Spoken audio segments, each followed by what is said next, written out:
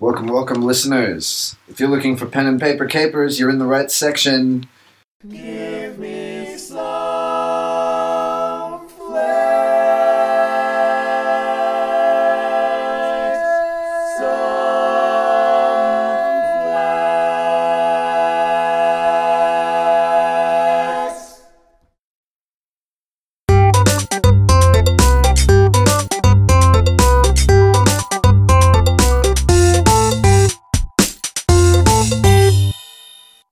That's right, ladies and gentlemen. Scribes and scribblers, I believe, is the usual catchphrase that we go with. Welcome back to the Nib section, official podcast of Fountain Pens Oceania. This is our 24th episode, our anniversary episode. Woohoo! Yeah, I think that now means you can listen to one of our episodes for every hour of the day, if you so choose to. I'm joined by our regular returning hosts. You definitely have heard them on other episodes. Regular hosts and the surviving producers. The surviving producer. So first up, we have fearless leader Dan Dai. Welcome. Hello, Chuck. And Sharon's our generous benefactor, as always. Hello. But can I point out on your 24 episodes point, Yep. I don't think all of them are less than 1 hour long, so I'm not sure that you can get through all of them. No, But we had some extra episodes as well, so I was I think thinking they that fill in on the the gaps. way. So some of them are more than an hour, and some of them are less than. So maybe we pad out. Yeah. That should be an annual challenge, just listen to the 24 hours as a marathon. Ooh, I might be busy on that. I may have other plans. Yeah. What are we writing with today? I'll get Diana to say. I'm going to get mine out of my case. Oh, okay. This is an oldie, but a goodie. This is my Mont Blanc 146 with an extra fine nib. It's the regular black Meisterstück with rose gold trim, which is the defining feature of it. The rose gold trim, I think, was introduced as a limited edition to begin with for the 90th anniversary, and then they made it a staple. It became part of the regular line. It's a regular Mont Blanc, cigar-shaped pen, but the nib is absolutely superb. It was getting neglected, and thought I decided to ink it recently, and I just fell in love with the nib again. The EF is really wet, very responsive, and it has this slightly architect grind to it, which lends a lot of character to my printing and writing. You should stick it in a custom. Or do you have no desire? Oh, maybe. Yeah. I think I would need the larger nib, maybe from a 149. Right. And stick that in a custom, or maybe like a conid. Yeah. That's something Could be to interesting. think about. What about you, Sharon? What are you writing with today? So I'm writing with a Pelikan M400 in the white tortoise. Mm-hmm. And this was actually my first ever gold nib pen that I bought X number of years ago, where X is probably a larger number than I care to admit. Mm-hmm. Yeah, it's a fantastic pen. I remember back when these were first launched in 2004, 2003. And this particular pen, even though I say it's my first ever pen, has been entirely replaced from nib to cap to body, because the first, this was one of the original batches of the M400s. And the original batches, they hadn't gotten the white acrylic down pat, so it had a tendency to crack whenever you twisted it closed. So it used to crack around the cap bands. Sometimes it would just shatter altogether. And so, this one developed a pretty severe crack in the cap.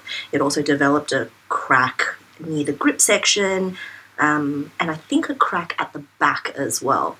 So Pelikan back then, they acknowledged that this was a manufacturing fault of theirs, and so they were offering replacements for the entire body of this pen.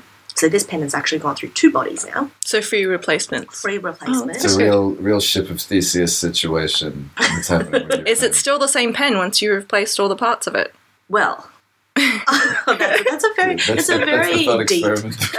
very deep question.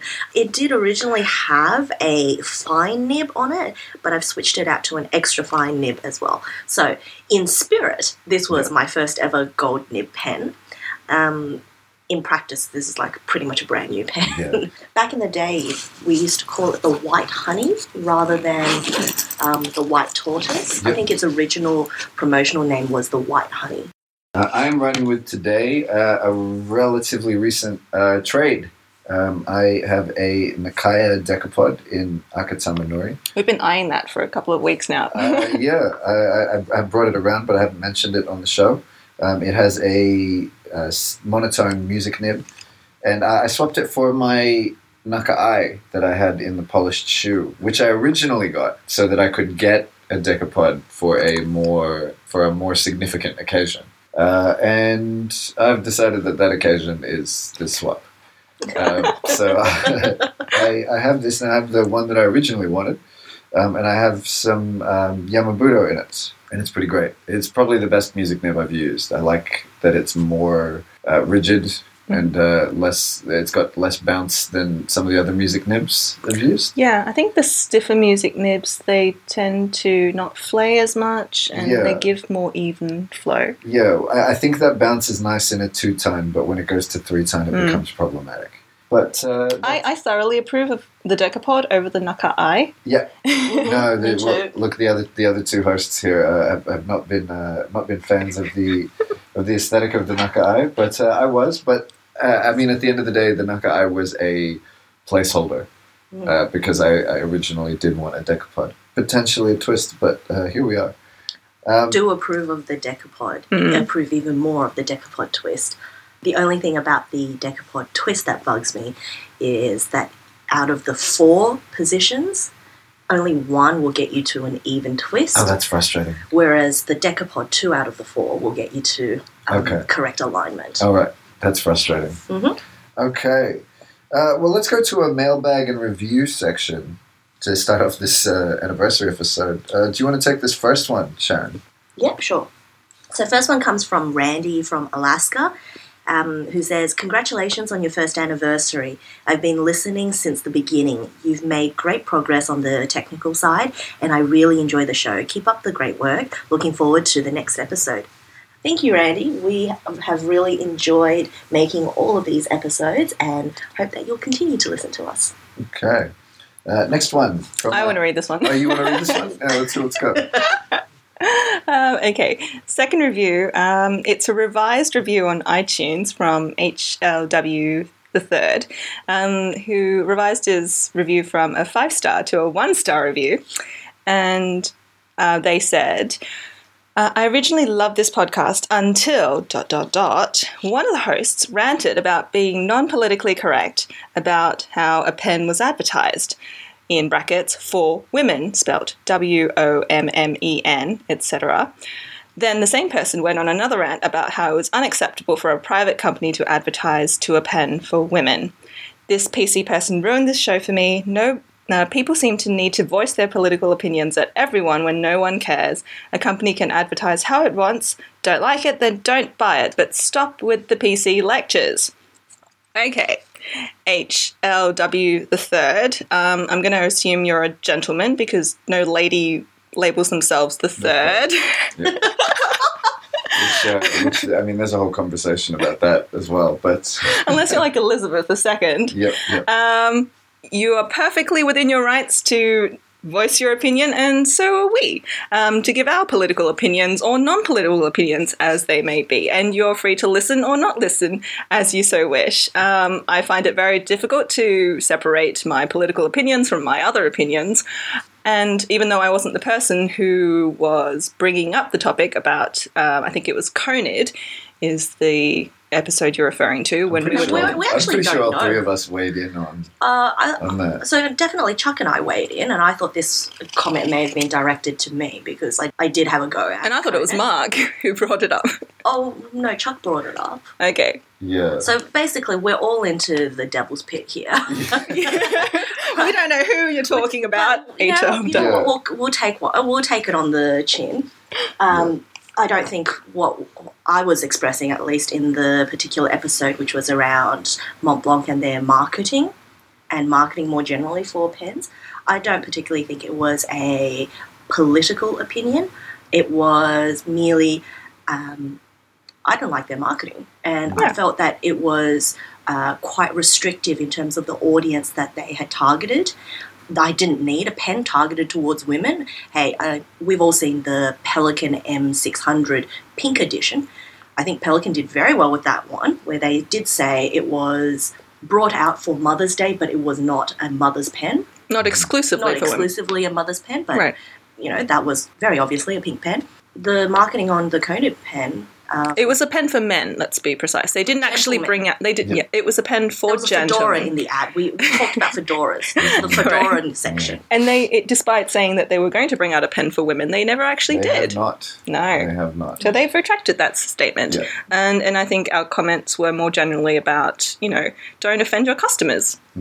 I'm happy to double down on mine. Whatever you said. I don't remember what you I'm happy to said. double down on mine. Politics is about people, and the people that usually say keep politics out of it are the people who will be fine no matter what kind of politics are at play. You're not hurt by it, right? Yeah. So I do think that the people that are more susceptible to politics, and particularly at the core of political hot button topics, are the ones that are more vocal about it because it affects them. And I think if you are listening to a show talk about pens marketed towards women, and two women on the show present their opinions about that, maybe you should listen for a little bit. Let's go into our third item on the mailbag from Jonathan May. I'm a collector of fountain pens, ballpoints, roller balls, and mechanical pencils from the 1960s to 1990s, and specialize in sets of pens from manufacturers of that period. All my sets are used on a daily basis at home and at work, with fountain pens for private use, ballpoints and rollerballs for customers to sign paperwork. The most popular rollerball with customers is a Rotring 600, which leads to confusion with millennials that a pen can be older than they are. Collecting from this period does not have to be expensive if you are patient with your collecting, and the most I've paid for a pen is 250 Australian dollars. This allows me a wide range of fountain pens, ballpoints, and mechanical pencils to explore and use from the different manufacturers.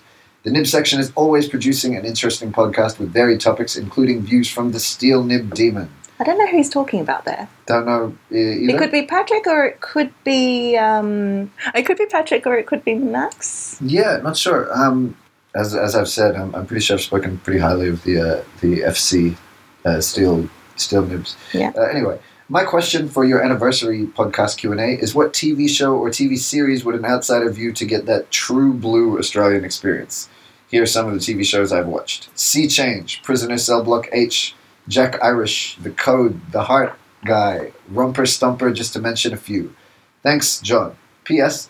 National Ballpoint Day in the USA was the 10th of June. Guys, Thanks, Jonathan. yeah, let's there. Lots of backstory. Over to the before we get to the question, actually, the most I paid for a pen is 250 Australian dollars. I would love to have said that. I can't say that anymore. Actually, didn't Brian say very recently that the most he's paid for a pen was $300 for an Omas Milord? Lies. You think so? Lies. The giraffe by itself. Yeah. Oh, giraffe that's by true. itself. How much is the giraffe? The giraffe comes out to like a K. Yeah. Okay. And Yeah. you bought that for novelty's sake. So for which TV show gives you that true blue Australian experience?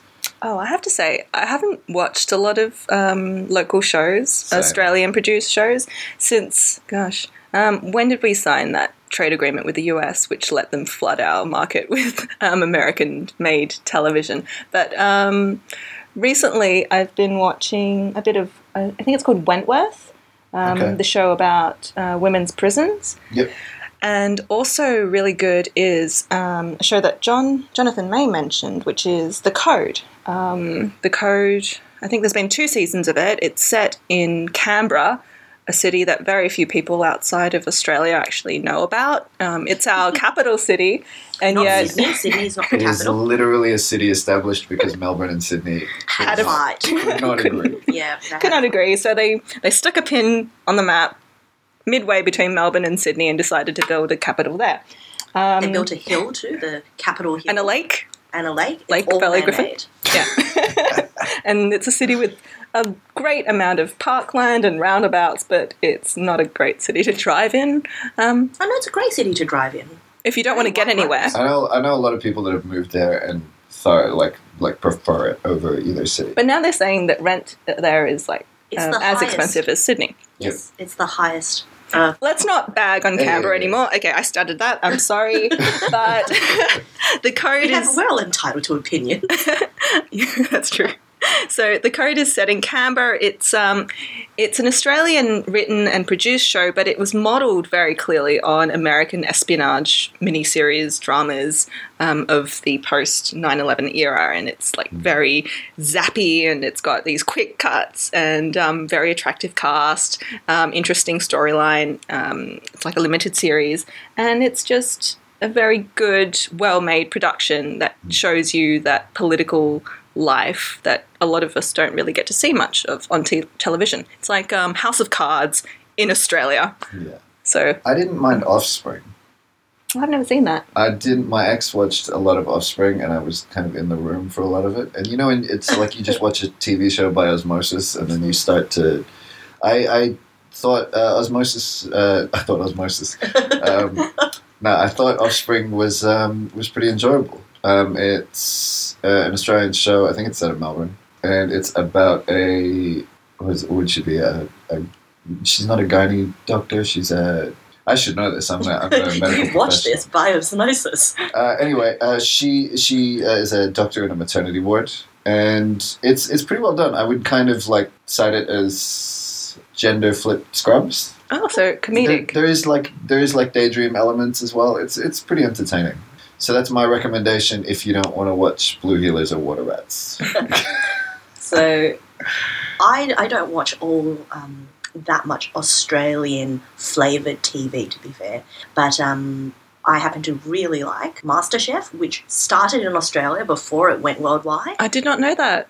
Yes, Australia celebrated its 10th anniversary of MasterChef, and it originated here. First season when Poe and that other lady, I think her name Po Ling, and that other lady, Rosie, was it Rosie? No, I don't remember that. I don't. Well, Poe, we remember Poe because Yep. she did amazing fusion food. Yep. So MasterChef, I don't think that's particularly Aussie, but it is one of our prides and joys. One of our major exports. 100%. Then another one was this very short series called Secrets and Lies. It was I think it was 6 episodes, and that was a very good Aussie TV show as well, which we also exported to the US. The US version stars Ryan Felipe. Oh, wow. So this is like from the 90s or... No. It's only a couple of years ago. Really? Maybe 5 years ago. Ryan Felipe is still acting? He's acting as a dad now, Yeah. not like Sebastian from Dangerous Liaison. Not Dangerous Liaisons, Cruel Intentions.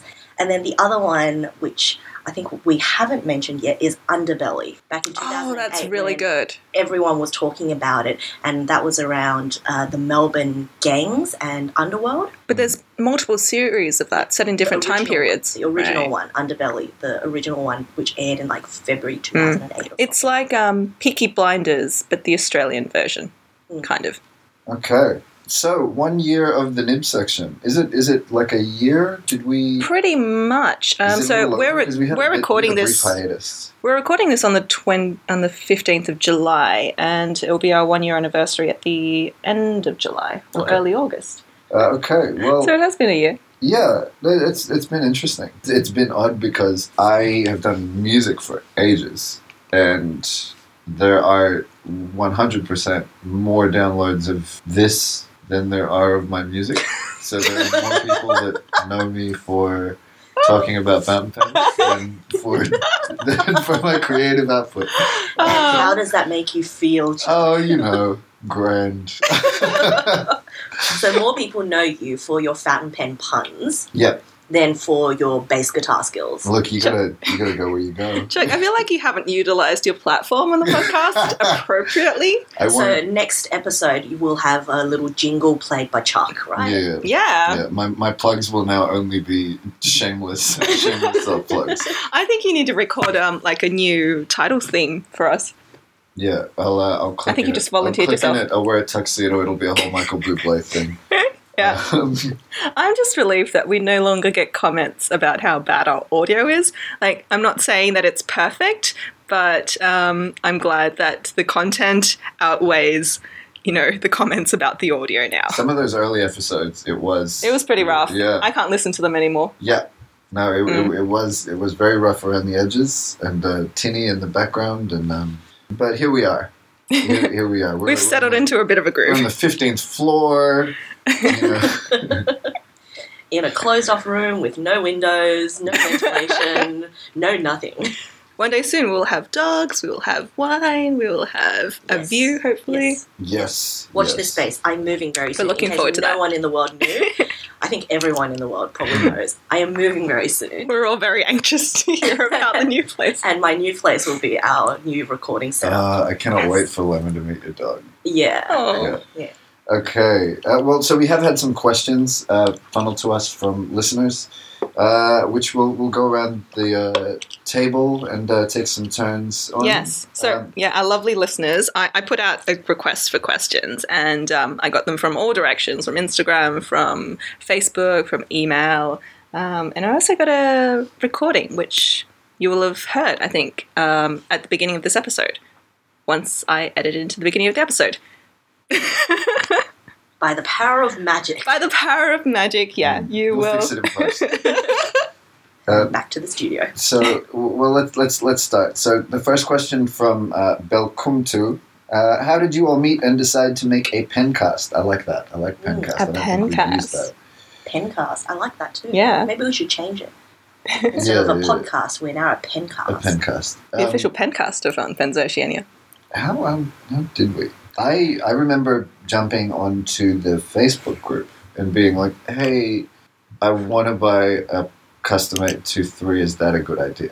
That is literally the first part. Like I wanted. I think I was trying to decide between that and a 2000. Lummi 2000. That's what I remember. You got both eventually. Yep, eventually. It was a journey. I think it was before that even, because I sold you one of your first Gold Knit pens. It was a Sailor Proki. You did sell me that Sailor. That I think that was that a little bit after? Or? It was before you got your A23. Yeah. Okay. Because I think you'd been around for all of a week or two. Long time lurker. Long time being 7 days. Okay, so that's Chuck's version of events. What's your version of events, Sharon? Yeah. Let's rush him on this.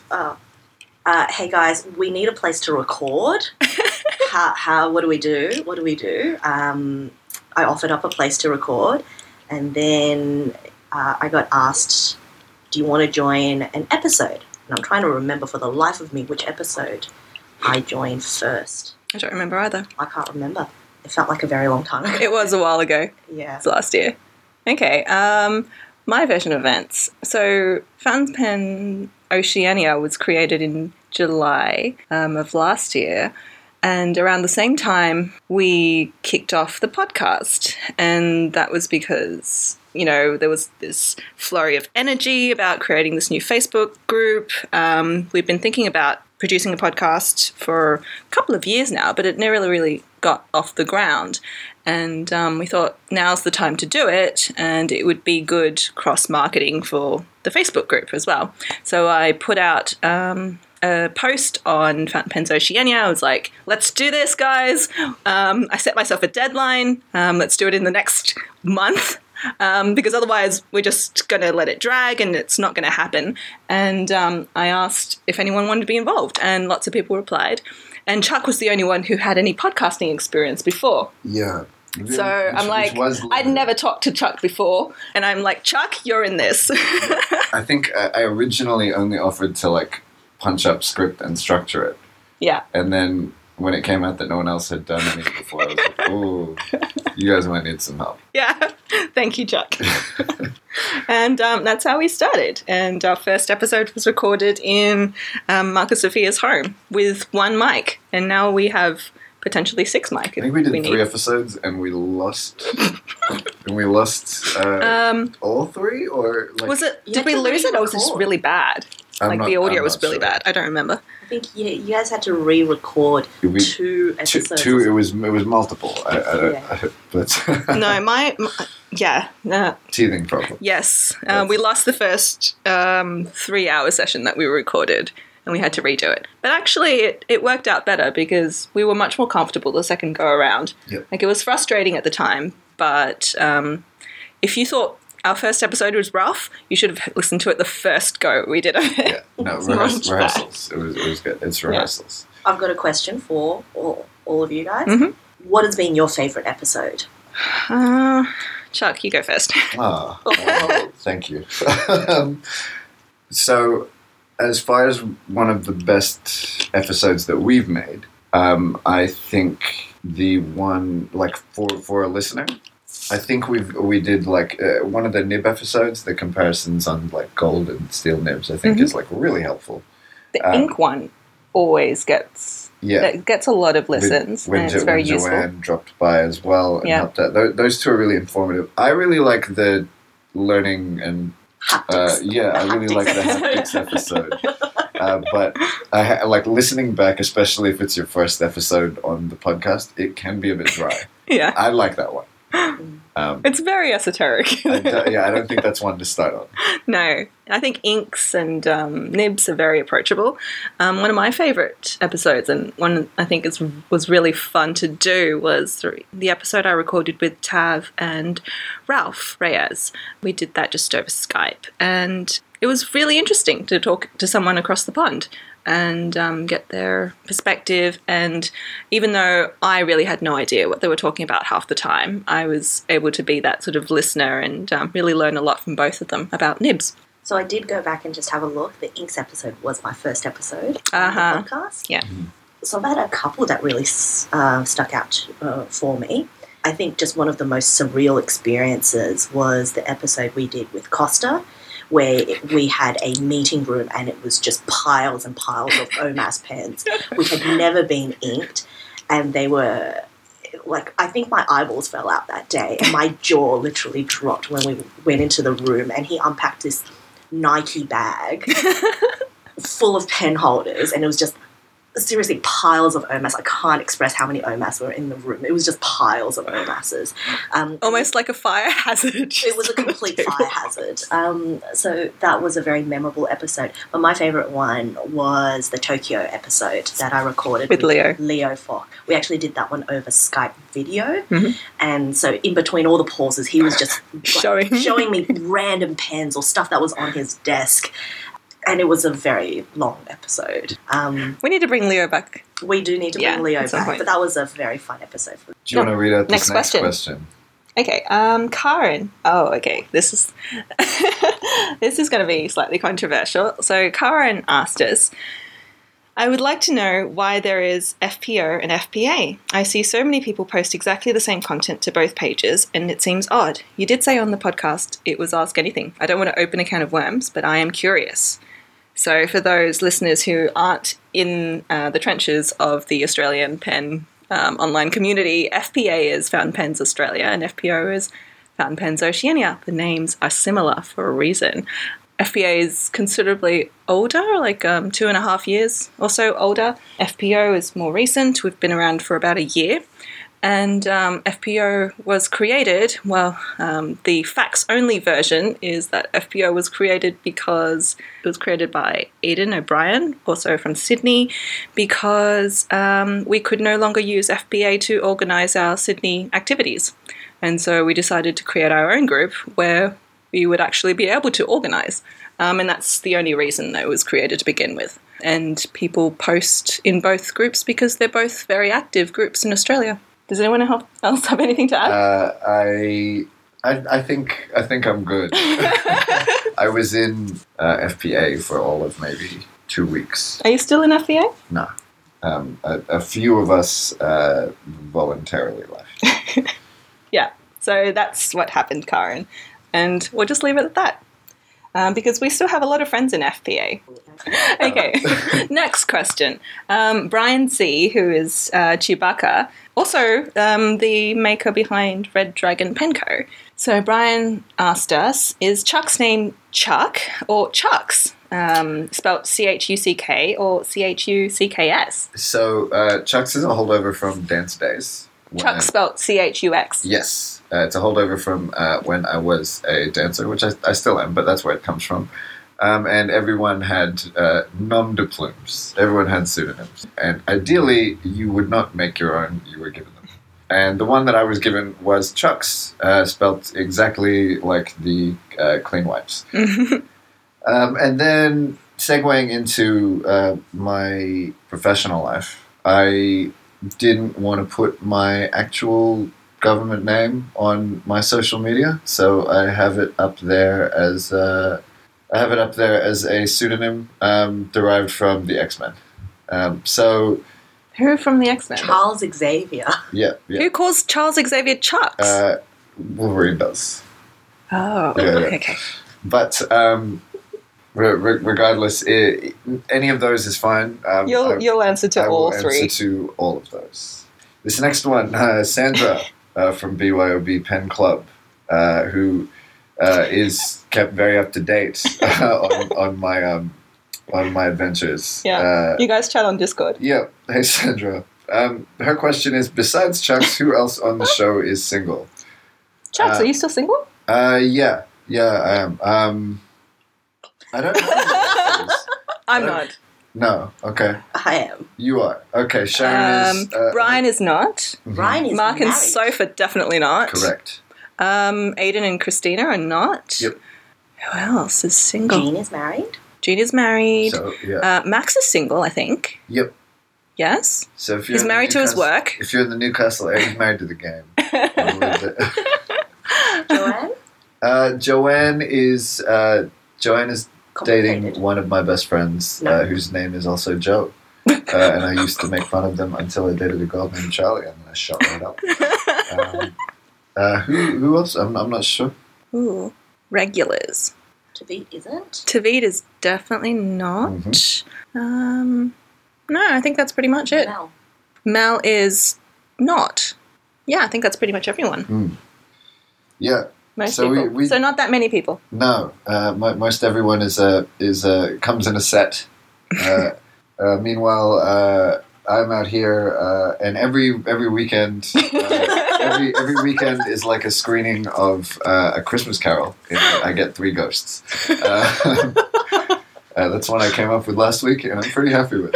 Any ghosts of Christmas past? No, thankfully only of the future and present. I'm good. But that's the update. Morgaine on the BYOB Pen Club Discord channel. How about a shout out for snail mail, pen paling, and letter writing? One of my favorite things to do is to write. We have a Court of the Day thing for Fountain Pens Oceania that we participate in, and I tend to throw those away after I've made them. But if I see people that are around after I've written them, I often send Just them a out. memo. Yeah, because I'll throw them out otherwise. Memento. So Don't you write them in a notebook? it depends. So sometimes I write them in a notebook, and if it's like one that I like, then I get in my feelings about it, and I want to write it on TR paper with no lines. Yeah, because your quotes of the day are quite, they're very attractive. They're very Elaborate. colourful, elaborate. Yeah. Yeah, so I like putting them on TR paper. If you see them on line paper, I've gotten real lazy about it. But yeah, I miss the drawings, though. I do. I've thought about the drawings. I am running out of fine nibs to draw with. Is the problem? Get 4 Kakunos. Yeah. Yeah. I Or at really least a fine. should listen to. Do you guys do letter writing and pen paling? I don't. No. I used to. I am terrible about it these days. Mainly just because I'm short on time. And also, this is going to sound terrible, but Australia Post is so goddamn expensive. Yes. To try and send a letter overseas, not that I don't think it's worth it. One, I can never be certain as to whether or not it'll get there because, again, my faith in Australia Post is somewhat limited. And then secondly, I just think it's a stupid price that you pay to send something. I may as well send a package. And within the country, the price of a letter has gone up like 150% in the last 5 years. Mhm. So it's It's now like $1 something. It's $1 for the slow version. It's like $1.50 if you want it delivered in the next 2 days. Guaranteed, I think. But they keep changing their prices every few months, so who the fuck knows? Yeah. I most of my interactions with Australia Post tend to be the item that you have ordered will not fit in your parcel locker box, so you need to come to the post office.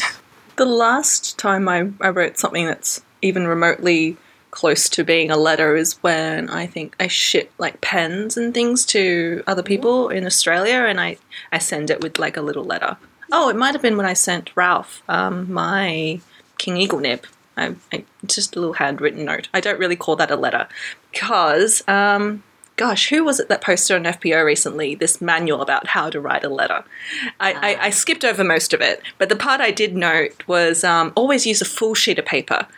Don't let it be a half sheet. It makes it seem like you're really stingy with paper. Even if you only write a few lines, write a full sheet of paper for personal correspondences. And I don't tend to do that. I use an A5 sheet of Tomoe River. The last time I wrote a full letter would have been probably about 4 or 5 years ago. And it was a very, very long letter. It was a breakup letter. It was very long. I think mine would have been in the same time frame. 5 years ago, I got a handwritten 5-page letter from overseas. Was it a breakup letter? No, it was from a girl that I was interested in, and so I wrote like a 6-page one-upmanship. I wrote a 6-page letter back, and then that ended up being a lot of effort for nothing, which I'll leave that there. It's a memento of you then that she has for. Let's hope she kept it. I know. Yeah, I mean, I'm kind of hoping she did. All the effort you put into writing a 6-page letter. My writing was bad. Okay. Hopefully it was. I think it was all Lemmy Black, so it's not waterproof or anything. She may have cried a few tears over the contents, and then it would have all washed away. Yeah. Let's go. That's why it didn't work. I think we'd all like to be able to write more letters. Yes. I think we could make a concerted effort for it.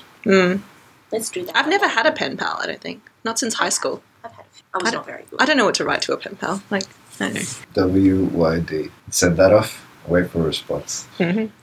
So more Q&A from the rest of our listeners. From Leo. Why are blue pens so pretty? Does anyone want to take an actual crack at this? Because blue's the best colour. And you can get so much depth in blue pens. It's very, very easy on the eyes. I'm inclined to agree. Yeah, I think there's a lot of different kinds of attractive blue. Whereas I don't think the same can be said of, say, green or yellow. Or red. Yeah. Whereas blue kind of runs the gamut. And blue's very, it's a neutral colour, relatively neutral. It's inoffensive. It's okay in all sorts of situations. Even like a bright blue pen, I think, would not look out of place at work. You've used your sparkly blue pens at work. Yes. And I've had people say, oh my gosh, wow, that's so sparkly and it's so pretty. Yeah. Next question. Sharon, do you want to take this one? Yeah, so this one's from Grumpy Doctor. What aspect can the industry improve on in the future, or have they hit the point of diminishing return? I'm not sure whether Grumpy Doctor meant manufacturing or retail, so maybe we can tackle it from both aspects. I thought manufacturing had actually taken an upturn recently. You think so? Led by which companies? Oh, I'm not sure. I just maybe it's just that I'm paying more attention. I think he means more in terms of like innovation. Oh, okay. And there's certainly not been a great deal of innovation in the last couple of decades, unless you look at like Conid. Well, so Conid, and I'm thinking about the revival, quote unquote revival of flex nibs. Oh yeah. Bring back some of the trying to phased out nibs. So there's a lot more focus in recent years I've seen on nib customization, trying to get an olden style feel. But in terms of have we reached the point of diminishing return, I don't think so. I think from here what I'm expecting to see is that people are getting smarter and more efficient with how they manufacture pens, so that hopefully we can get what we're getting now for a cheaper price in the future. And more consistently. Yeah. And I think everyone's been saying that the market is growing, right? So where there is a market, I think there's always the room to innovate. William Scott. In the spirit of the upcoming Sydney Fountain Pen Show, any hints or tips for first-time FP show goers? Sharon, you're the only one who's actually been to a pen show. Yeah. Like, I Yes, can't- and I'm probably not the best person to ask on this, considering the last time I went to a pen show, I was extremely hungover and possibly suffering from a case of food poisoning. And I dragged my best friend, who had actually had some interest in fountain pens, but probably not all that much. He did work for Lamy once upon a Oh, time. just a disclaimer. Sharon is not saying that you got food poisoning at the Sydney pen show. This is a different pen show. No, this was a completely different Yeah. pen show, and it wasn't because of the pen show. It was just because I had a big night the night before, and they gave me a cocktail that was slightly custardy in texture. It was chocolate Maybe flavoured. slightly off It was milk. called Tom and Jerry. I remember that. I won't drink anything called Tom and Jerry anymore. But I think it's just go into it with an open mind. Be happy to talk to people. Most people at pen shows are very happy to just talk to you. Have a look around to see what wares there are. There weren't any workshops at the one that I went to, but there was a really large selection of products, as well as people who had brought their own pens. So I did see quite a few vintage pens on that particular day. Was that Melbourne? Melbourne, yeah. So I went to the Melbourne Pen Show, I won't say how many years ago, but a couple of years ago. I can't remember. So we've been in contact with the organisers of the Sydney Pen Show because we're on the organising committee, without going into the details, because I'll actually have the organisers hopefully on for an episode very soon, just before the actual show. But from insider knowledge, I would say, first of all, have some cash with you, because not all vendors will be accepting credit cards. Keep up to date with the Facebook and their Instagram, because that's the main message distribution points. And there's in the weeks leading up to the show, there'll be a lot of announcements and as things get finalized. Also get there early, because I think you'll want to be there a little bit early and see what's around, and Have It's- first dibs at the goods. exactly, I think that's a general advice. And because it's only a one-day show, there's no second chance. You know, once it's gone, it's gone. Oh, also, Instagram and Facebook is where the workshops are being announced. So I think the tickets for the workshops will be on sale very soon through those points. And there's a pretty good lineup for the Sydney Pen Show workshops. Yeah. So I think Liz Steele Mhm. is there doing a watercolour. So sketching with fountain pens. Sketching with fountain pens. Moya's, I think, doing, Moya from Moyography I think so, the calligrapher. is doing a calligraphy workshop. Sue's doing a workshop Bullet on... journey. Sue from Demix. Spence. Yeah, Spence is doing one, I calligraphy. think, on Gothic. Our own Tav is doing a workshop on general pen maintenance, I think, Yeah. and tips to just easy fixes. And I think there's also a workshop on bullet journaling. Bullet journaling. But I'll have Mark and Sophia hopefully on to talk in detail about that very soon. And I think I'll reiterate Diana's point about coming early. So I am door bitch for the first couple of hours. And towards the end of the day, my reserve of patience is probably getting a little bit low. So my welcoming smiles may be slight grimaces towards the end of the day. But Di and I, as she mentioned, we have been quite heavily involved with the pen show in terms of the organising committee. And we will be around on the day as well. We'll be at the Pay It Forward, Forward. in the afternoon. Yeah. So we've got a couple of donations at the Pay It Forward. Yeah. So Okay. drop in Drop in, and say hi to say us. hi to us. We might be wearing name tags, I'm not sure, but we will definitely be wearing, I think, volunteer t-shirts. We Oh. can make our own name tag. Yeah. Two Asian ladies with glasses. I may not have glasses on the day. You gonna have contacts in? I may have contacts in. Okay. From Sinel, can everyone say what their favorite paper and notebooks are and why? And if TR paper, which notebook formulation? 52 versus 68, Hippo versus Taroko, TR versus Nanami, I don't- etc. Happy birthday. I like that neurolinguistic programming that's Yeah, happening. so TR paper. Yeah. I don't know why Hippo is even on this list. Has anyone gotten those yet? I have not. I don't like the size of it. Yeah. Yeah. It's a weird size. It's neither A5 nor like A4, not B5. Not... If you've listened to the Pen Addict podcast, I think Brad explained why there's so much of this just under A5 size in the US market. It's because the paper mills, they produce it Only in A4. only in A4, Yeah. exactly. So once they've trimmed off the excess to make it into a notebook, it's always going to be a little bit smaller than A5.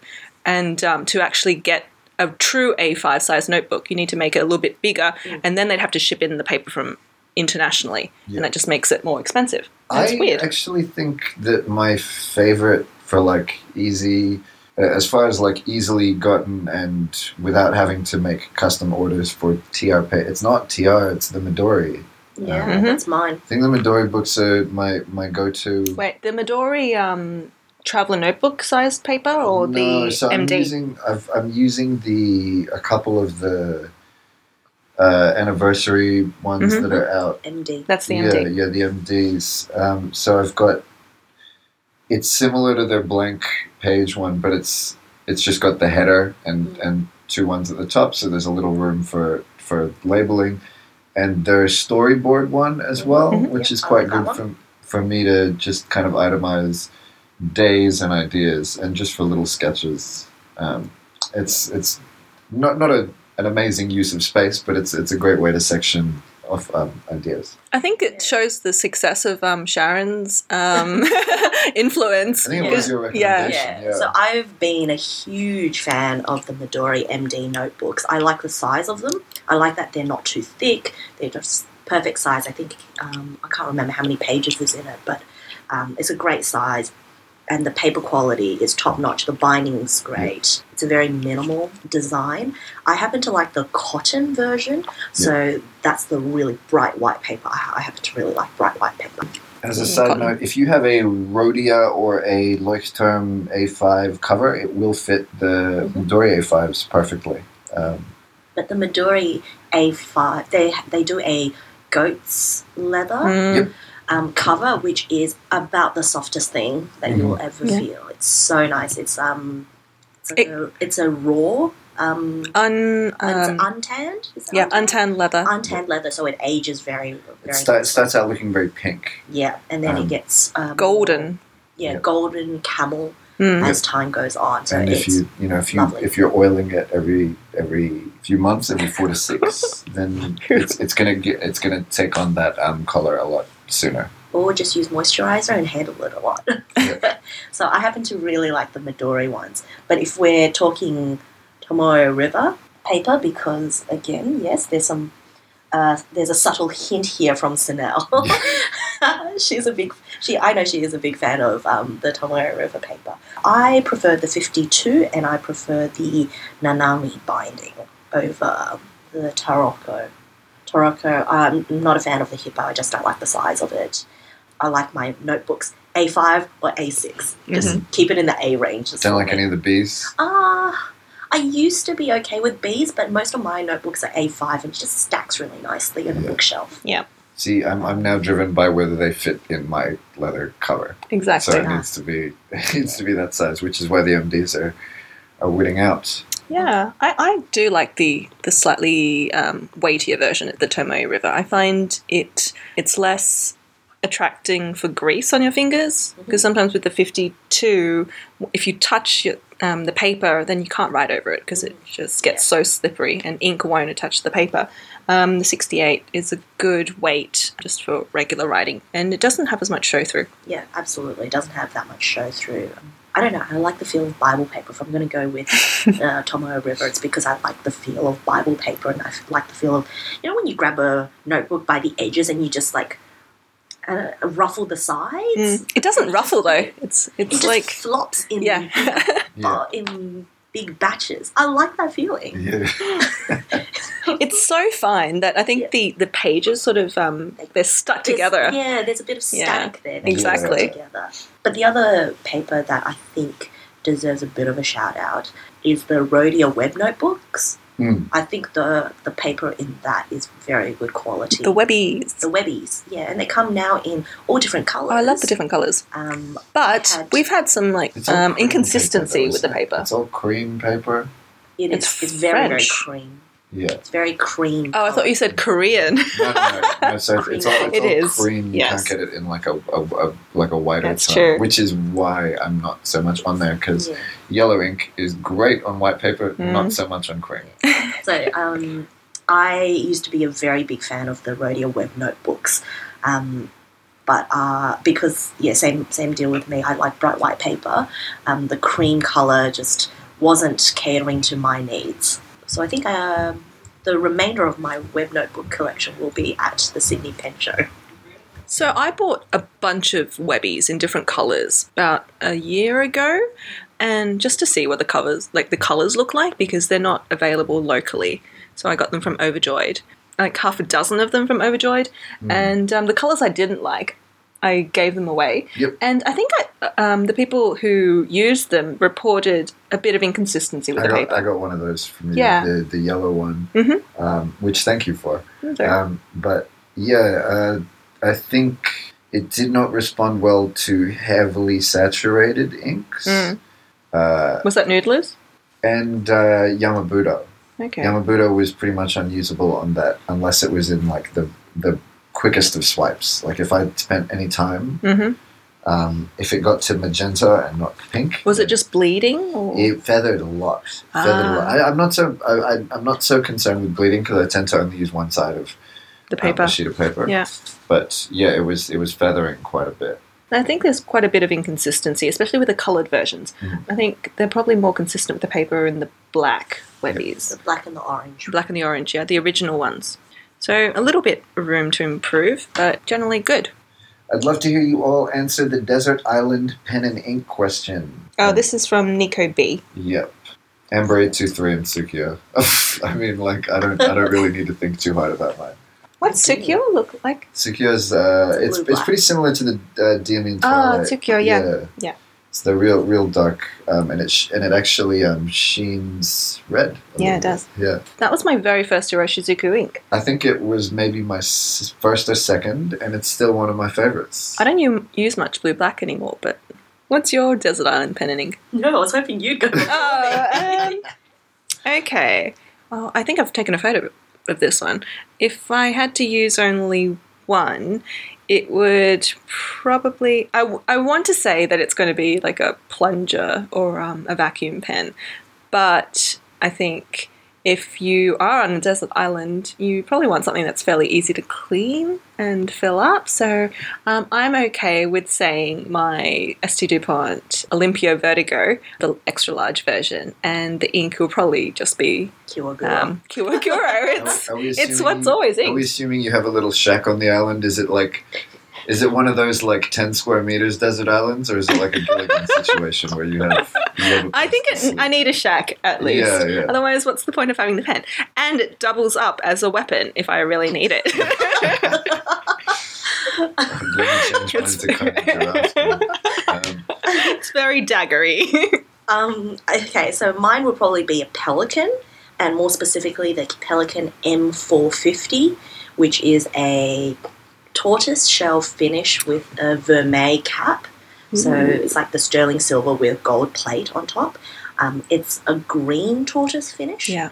Very pretty, very easy to clean. That was discontinued, wasn't it? Ages ago. Yeah. Ages ago. I love that pen. That's probably my favourite Pelikan. But yeah, it's got great ink capacity, easy to clean, and has barter value in case I needed to get off the desert island. And in terms of ink, Aurora Blue. Next one from Randy. I have a few pens that are eyedropper filled. Some of them have burped, as you would expect. I've recently purchased the Opus 88 Coloro and the Demonstrator pens. These have the Japanese system to prevent burping. Can you explain how this is supposed to work and what I should do with it? The Coloro hasn't burped yet, but I'm pretty much just leaving the piston open. Thanks. Okay. Thanks for the question, Randy.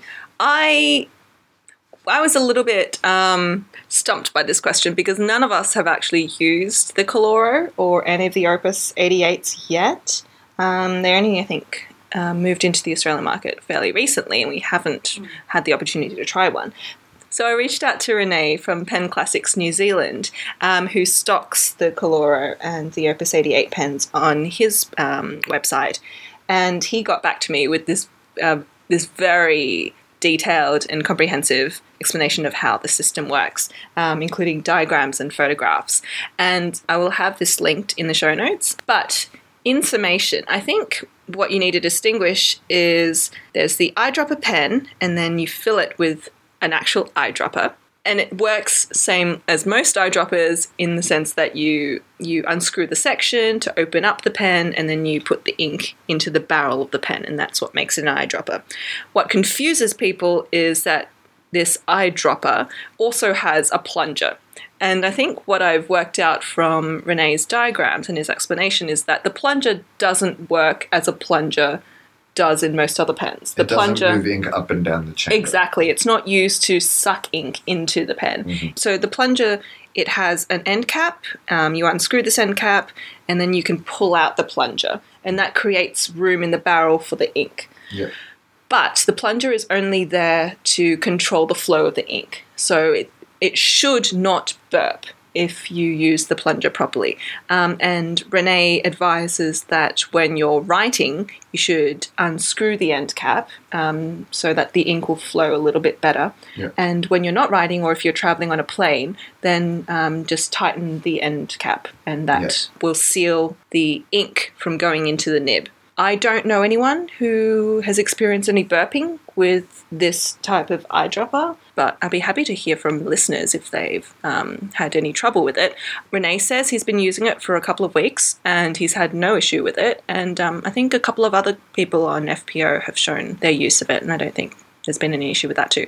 But I have to admit, I haven't had a lot of experience with eyedroppers, so do either of you guys? Not with the ones with the chamber. I eyedroppered a Franklin Christoph, and I was getting burping, but I also kind of run around everywhere with my pens. Like I chuck them in my breast pocket, or like I throw them around in my bag. And the Franklin Christoph, it's quite a big barrel, right? Yep. Yeah, because I've eyedroppered smaller pens. I've eyedroppered a Sailor Junior Prophet, and that's like a little pocket-sized pen. And I think when the chamber is slightly smaller, you don't get as much trouble with the burping. It's the very large eyedroppers like the Dinitrios, where you really do need some help from this Japanese eyedropper system to stop it from burping. I think the idea is that with a bigger chamber, there's more air to displace ink. Right. Well, thank you, René, for providing that information, which we will make available to all of you. Next one, do you want to take this over, Diana? Okay, next question is from Hey Hello on Instagram. They write, what is your favourite pen brand and why is it Pilot? Kidding. Would love to hear the group go around and pick for each person an answer to what pen best describes this person. Not what pen they love the most, or are they Grail pens or something, but what pen best embodies the person. Keep it up, guys. Looking forward to many more episodes in the future. Thank you, Hey Hello. I'm assuming that they mean that we answer for each other host on the podcast what you think describes them best. So I hadn't prepared that.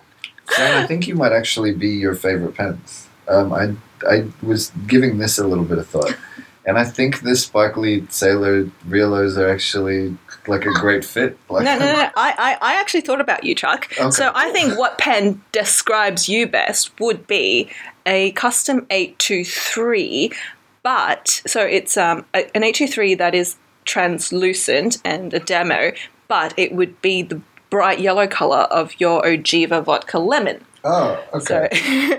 So a bright yellow 823. That would be your ideal pen. I like this. I like this idea a lot. Yeah.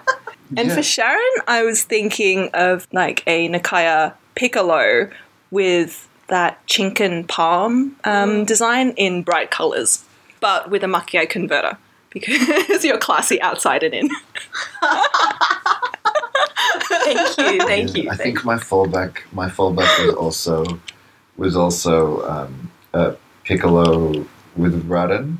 For that was like it was either the Sailor or that for you. Oh. Yeah. Oh, thanks, guys. I thought for Chuck, probably a Safari, like the yellow Safari, because he's always sunny and he tolerates being tossed around a little bit. I'm pretentious. By the way, which relates to the single question earlier. But is very durable and always bounces back. and very, very hard to break. So, girls, you may want to try it at some point. And then for dye, I was actually thinking of the ST DuPont Phoenix, but not the super elaborate one, but the one with stardust in it. The one with stardust in it. She happens to actually own this pen. It's very, very fitting for her. It's very elegant, very understated, but it has a lot of substance behind it. Could also be used as a weapon. Could also be used as a weapon as well. But yeah, if you were to pick a pen for yourselves, though, what pen do you best? I've just got one for dye before we do that. Yeah. So the one I thought of for dye was a Nakaya, and it wasn't so much the body, but it was the finish, and it's that urushi finish where the pictures become brighter with age. Tamenuri. The Tamenuri ones, and there's like a bamboo kind of a for the long rider, but it was more that the idea that the more time you spend with that, the more detail starts to come through. Oh, thanks, Chuck. Yeah, I definitely I think I've learned a lot about dye over the past year, which was not initially available. Which pen I would pick for myself? You guys go first. Oh. I'm going to give this some thought. Best embodies me. I have no idea. It's too hard. Mine is the one that I've literally got right Your here. Desert Island pen. Not my Desert Island pen. It's the white honey. It's a Pelican white honey. Original. White tortoise. I break very easily. I also stain very easily. So I can't just let things flick off me sometimes. I mull over it a little bit, and I'm influenced easily by other people. Very easily. Yes. I would say that it's funny that you mention that because the white tortoise started the other tortoises, didn't it? No, brown No? tortoise was one of the originals, Oh, okay. actually. The white tortoise was the first time that they did a white acrylic finish. And also it's a small pen, so I'm short. It's a little pen as well. And I'm also pasty because I never see the sun. So it's very fitting. There's a lot of thought. I don't want to pick the 823 again. I think it might be that. I think it is definitely my preferred. I have joked with Max before that I'm the Lamy 2000 of people, but I think if we take the Amber 823, I am. It's definitely your signature. Yeah. Well, look, it's long, it's brown. And, It's very popular. there's, I think, You have great capacity. yeah. And not a whole lot of basic manufacturing problems though. We'll crack, but we'll stay together. Maybe we should work on that one a little bit more. The press release needs work. But what have you picked for yourself, Di? I don't know. I kind of want to pick my favorite, which is like the Kakuno. You can't pick a Kakuno. We can't duplicate, triplicate, quadruplicate you. Correct. Maybe like one of the Bumbox Kakunos, which are more cheerful and rare to get. And I kind of want one of those Bumbox Kakunos. Those are the Twinsby Ecos. I'm pretty sure I've seen like Bumbox special. Oh no. Okay. No, definitely not an Eco. What, a 540? I guess the easiest one to say would just be my signature DuPont. But That has Hannibal Lecter I know. It's connotations to it. yes, but that's who I want to be Yeah, inside. I don't think that's an inaccurate connotation. Like I'm slightly standoffish and intimidating to start with, but you know, I warm to people. And other people warm to me, hopefully. And you don't eat them for dinner. I've thought about it. Only if they deserve it. Only if you're rude. So, let's go to Platypus Around the World. Thank you for your fantastic podcast. Yours is the most well-rounded and enjoyable conversation on pens I've heard. I don't know if you've already covered this, but is there any pen or brand that surprised you, i.e. your opinion changed over time? I ask this because I got into modern Parker Duofolds 5 years into it and had dismissed the brand as boring previously. Now they are my favorite pens, and I think they have some of the best nibs. Thank you again. This will be our last question for the day, but I think I have had some changing opinions of of pens as time has gone on. I think our opinions are more likely to go down than maybe go up. Well, that's my case. I tend to give that, yeah, because I tend to give brands the benefit of the doubt to start with, and then when they repeatedly fail, then Also in this industry, like everything is presented as like grand, and the only brands that really are like, hey, we're hard wearing, we're no nonsense. Pilot. Pilot, Twisby, maybe Kaweco. Like those are the ones that are like we're coming in and giving you everything you need, and without any hugely unnecessary flourish. And those are the ones that have the potential to go up. But if it's presented as a luxury item, then it has a lot more potential to go down. So probably not a very recent thing, but when I was towards the beginning of my fountain pen journey, collection, whatever you want to call it, I was very anti-sailor. Would you believe that? I was very anti-sailor. I was just going to comment on this. I didn't have a great... I couldn't Why stand is that? So I thought they were knockoff Mont Blancs, Yeah. the 1911L. And I've done a comparison of their maroon and their black 1911Ls, the Prophet rounded cigar ends, next to the Mont Blanc 146 and the 146R, which are the burgundy ones. There are many things which are common to the both of them. So when I first started collecting fountain pens, I didn't buy my first Sailor until, but I want to say maybe even 5 or 6 years into collecting, because I just thought, no, these are knockoff Mont Blancs. I may as well get a Mont Blanc instead. And I thought that it wasn't so much an inspired by Mont Blanc. I thought they were just direct rip-offs. Yes. And for most of us, Visconti. It makes a big noise in the community. There's a lot of people who, are really fanatical about the Homo sapiens and Viscontis in general, and they have a lot of fans, big name fans. It's kind of disappointing to find out all the little problems that people have with them.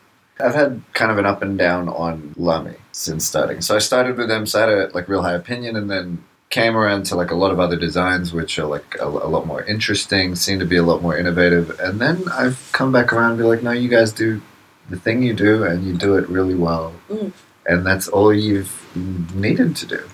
As long as we're not talking Emporium, then I'm having a great time. The Emporiums are actually a re-release. They used to be a pen that that Lamy did called, I think it was called the Persona. Yep. And it was the OG Emporium. Look very similar. The two are virtually the same pen, Isn't but with different pins. The bending is slightly... So the one's vertical, one's horizontal, or is it... Am I getting that wrong? Well, I can't recall, actually. Yeah. But they had the same type of clip. Okay. Thank you to everyone who sent in a question. Yeah, like lots of information. We normally don't get asked a lot about us, but we've given you a little bit more information, including what our spirit pens would be, I suppose. Yeah, and if you missed out this time, then we take questions just around the year. We just don't normally do a whole episode of questions because we like to focus on one particular topic generally. But we'll always get to your questions eventually, so don't be afraid to send them in. Which takes us to our recommendations section. This is where our hosts recommend something that they like, which doesn't have to be stationery related. Can I go first? Do I want to go first? Oh, yeah, go first. Or do you want to go first? You can go first. I am going to recommend Boot Company. And the company is Viberg. They are Canadian-made boots. They have been around since 1931. I have recently got a pair, and I had a really troubling moment when I... Are you wearing them now? These are the ones right now. Okay. They are in what is called Color 8. Chrome XL, which is a leather that takes 89 days to tan to this color. They are still, but and Chrome XL is a very hard wearing. In the case of the company that uses this, it's a horse leather. Okay. In that it'll take a while to wear in, but it is quite soft once worn in, and it ages really well. But the company itself, I'm really happy with. There's like literally not one problem with this pair of boots, and the only problem being how much that I paid for them, and the fact that as soon as I put them on, I immediately thought, oh, I'm going to need another pair. So this being the anniversary episode, if you want to treat yourself or your significant other to pair of boots while you're listening to us for 24 hours straight. A lifetime pair of boots.